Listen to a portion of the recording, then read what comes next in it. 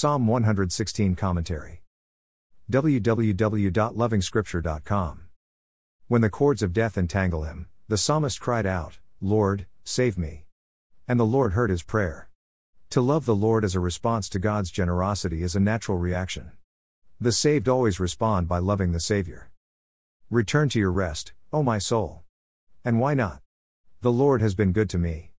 This is all fine until you read the next line. Precious in the sight of the Lord is the death of his faithful servants. Verse 15. What is the psalmist talking about? He is probably balancing his thoughts for us. On one end is an ecstatic man because the Lord has saved him from death.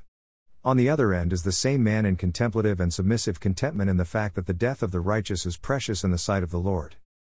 The fear of death should be balanced by the joy of knowing that the death of the righteous is precious before the Lord.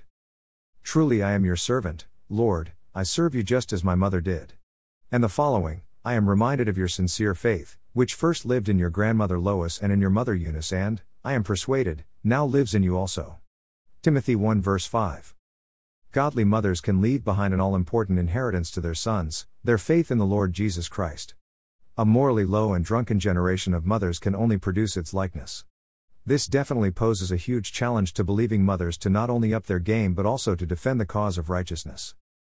What will the psalmist give back to the Lord for the blessings he has poured on him? Love? Yes. That is his first reaction as we saw in verse 1. He will also lift up his cup of salvation. It is time for cheers amongst the saints. Let's rejoice in the salvation that we all gladly cherish. Then the psalmist remembers that by his goodness, the Lord has fulfilled the conditions of the Abrahamic contract. It is now his turn to look at the contract and execute his part. More resources visit http://www.lovingscripture.com.